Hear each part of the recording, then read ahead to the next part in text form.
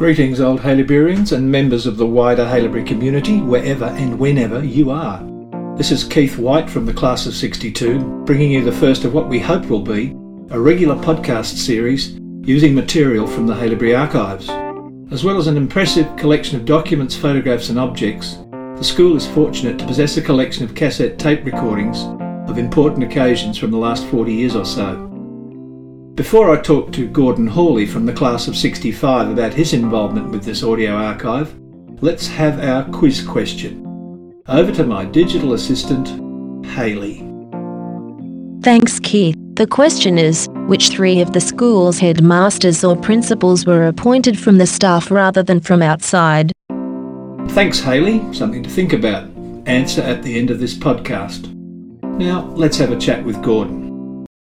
Today I'm talking to Gordon Hawley. Gordon, you were at Haileybury when? 1957, arrived there from Scotland, went into grade 5 and left in 1965. But that wasn't the end of your commitment or involvement with the school, was it? No, absolutely not. I played hockey with the old boys for a while and then got married and had children, and from then on I suppose it wasn't until the two boys ended up at Haileybury, because I enrolled them from day one of their birth, and I sort of showed an interest from then on in the history of the school and decided to become part of the archives team in an honorary capacity. So when was that, about 5 years ago, 2012, 13? Be about that. Now I know, because I asked you to do it, you've been involved with the digitisation of our cassette collection. How have you done that and how have you found it? Well, that's been a terrific job, really, even though it's taken 5 years to complete. It started off as just making a digital copy of the sound files from all these cassettes. There are about 300 to 400 of them, and then it got to the stage where perhaps they should be edited. But it was a fantastic way of getting some more of the history of the school and learning about some of the characters. And did you have a background in sort of digital audio engineering before you took on this job? Oh, heavens above, no. No, you ask your kids to start you off with that. What's on these audio cassettes that you've converted into digital form? Oh, there's a mixture. Lots of assemblies, lots of final assemblies for Year 12. Lots of speech nights, Founders' Day ceremonies, concerts and guest speakers. And it got to the stage where the guest speakers were of such an interest that I went back through the already edited tapes and picked out the speeches by people at assemblies and set up a separate file of those. Can you remember some of their names?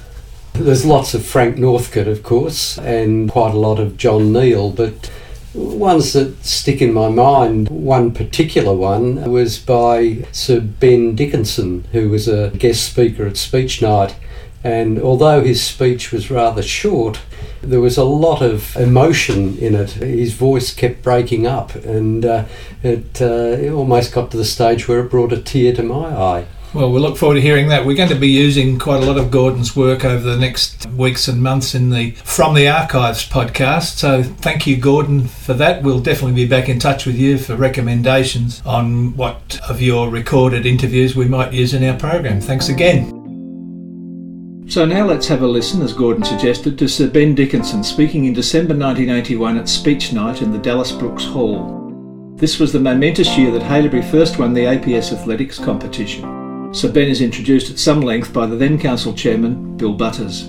Mr. and Mrs. Dickinson's two sons, Ben and Jim, attended Haileybury. Jim was to be killed in action during the war.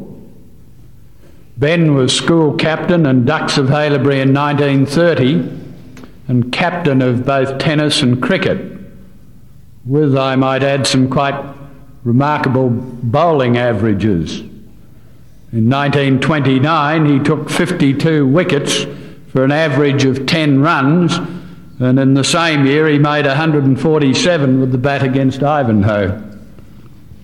Ben subsequently attended the University of Melbourne. He became a geologist, and this led to a very distinguished career in mining in both government and private areas.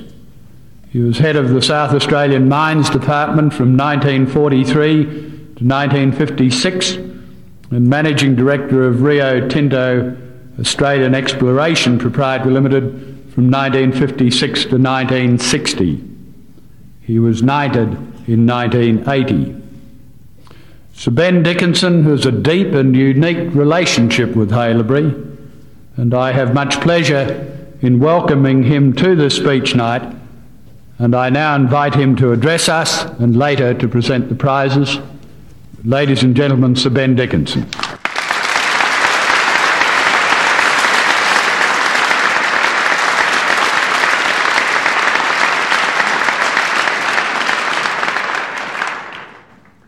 Mr. Chairman, ladies and gentlemen, boys of Haileybury. My wife and I are indeed grateful to be your guests of honour. It is natural for me on this occasion to conjure up memories of Haileybury in the 20s and 30s when I was at school. The school roll barely numbered 100 and struggled for existence under the control of my parents, supported by 5 resolute teachers. In sport, we almost won a cricket premiership. We fared well in swimming, but were unable to achieve an athletic first, which deserves the fullest congratulation in this magnificent year of Haileybury. Now, after nearly 50 years since the first courageous step was taken by my father and mother in buying Castlefield to cater for the school's future, Haileybury is in the front rank of the great schools of Australia. I know what satisfaction my parents would be enjoying if they could be present at this gathering. Their cherished belief in the immortality of Haileybury has been realised. My father was renowned for his speech night addresses, inflicting on parents, not so much on the students, his educational philosophy, exhorting parents to recognise and practice the disciplinary control that we as students knew only too well. Discipline, however, was not a punishment at Haileybury. It was a recognised code of behaviour, which I know exists today. I can only speak as a student, but having grown into the outside world, I must sincerely say that I acknowledge the debt I owe to Haileybury, its masters, who helped in my upbringing and recognition of the worth of school life. It is a great thing to feel that Haileybury has now an enviable record in raising to the community boys who are destined to become honourable, useful and distinguished citizens in sport, business, science and all other walks of life. I know you are looking forward, possibly impatiently, as I used to be, to receive the fruits of one's labours in the prizes that I've been asked to present to you. Thank you for this wonderful opportunity to renew with you the Haileybury feeling of achievement and friendship. Thank you.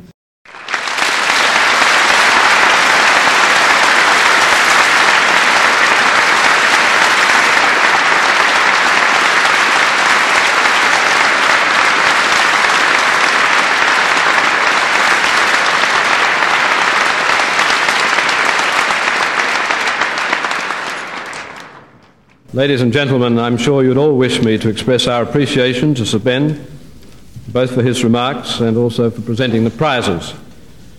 Now, we have a special way of doing this for one who is part of the school family. And so the school will sing, "For He is a Hailey Man." The school stand.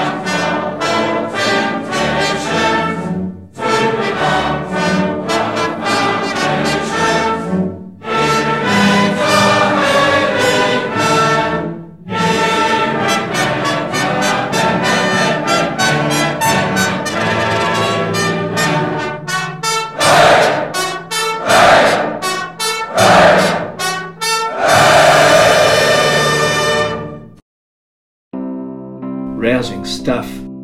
I was tempted to edit out the Hailey man bit, rather challenging audio levels, but it's actually a prime example of the most impressive way that Michael Aikman was able to weave his love of Gilbert and Sullivan operettas into the fabric of the school with a most positive effect at the time. As we'll hear in our next segment, which I've taken from an interview by Bill Waters, head of Haileybury Heritage and Archives, with Jim Brown in 2012. Jim passed away in August this year after 65 years outstanding involvement with the school as a student, teacher and administrator. In this extract, Jim talks about the first decade of the Aikman years from the mid-70s to the mid-80s. Well, I agree, certainly it was a golden era for Haileybury, I agree with that. I think you need to get it into perspective and see what the position was in the 70s. In order to understand the 80s, in the sense that the 70s for Haileybury, I think, was a difficult decade. The move to Keysborough was a long-term project. If it was going to bear any fruit, it would take time to achieve that. Problems which were involved, as you would know, were the distance from Brighton or Beaumaris to Keysborough, the bus trip which students had to make, the fact that they had to transfer out after Year 8, which was a difficult time. This led to a loss of enrolments at the end of Year 8.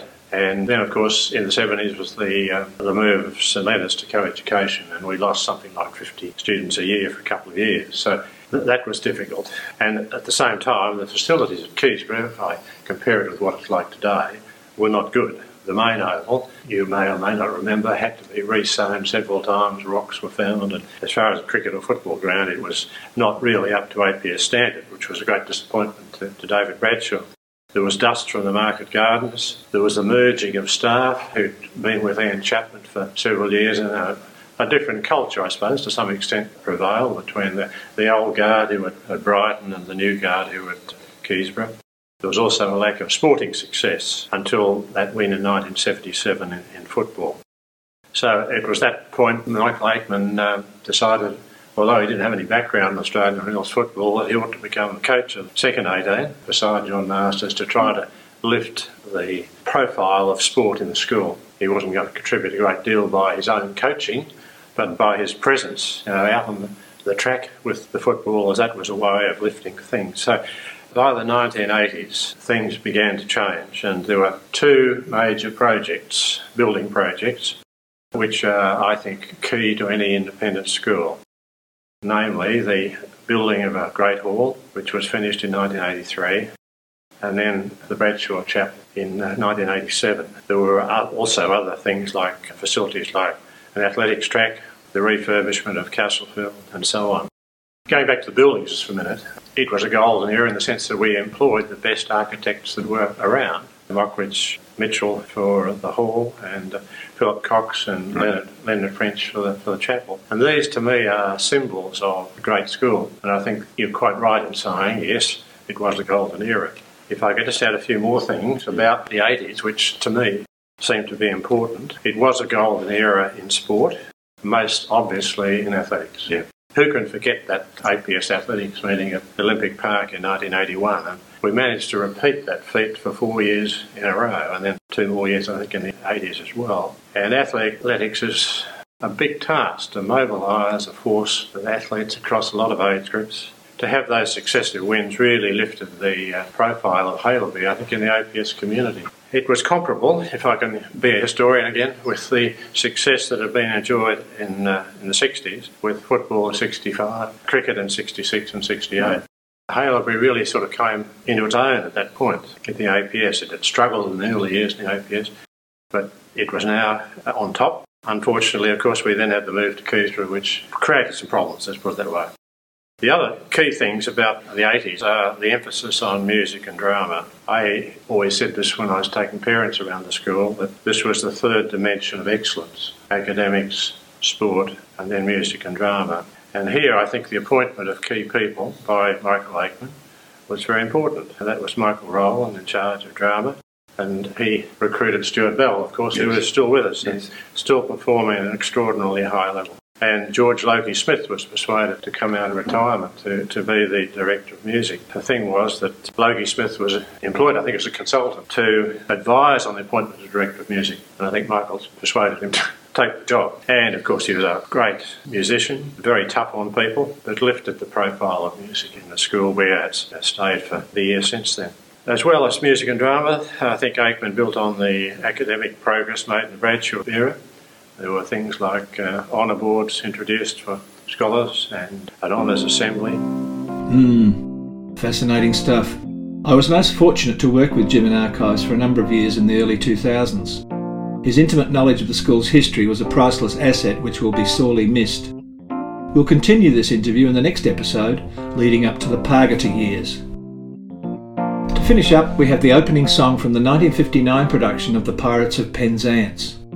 The opening in 1956 of the Memorial Hall, now the Dickinson Hall, made it possible to stage large musical productions for the first time as the school swelled in size. Pirates was the first of these and the first step in establishing the outstanding music and drama tradition which the school celebrates today.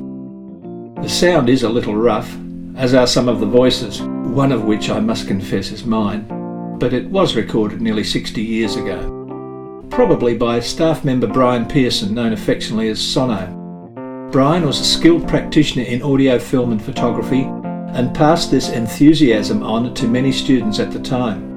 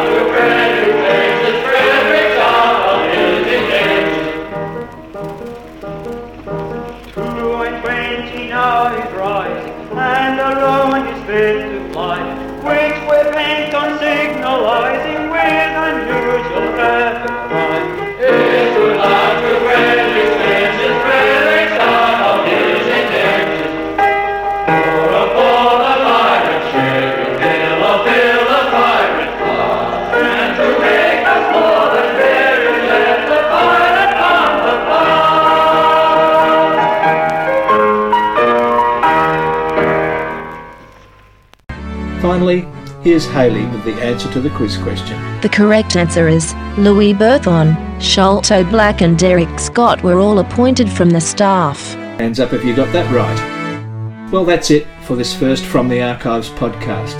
The next episode will be coming soon. If you've got a story you'd like to tell or a question about our Haileybury heritage you want to ask, please get in touch. This is Keith White signing off from the Archives, Series 1, Episode 1, November 2018.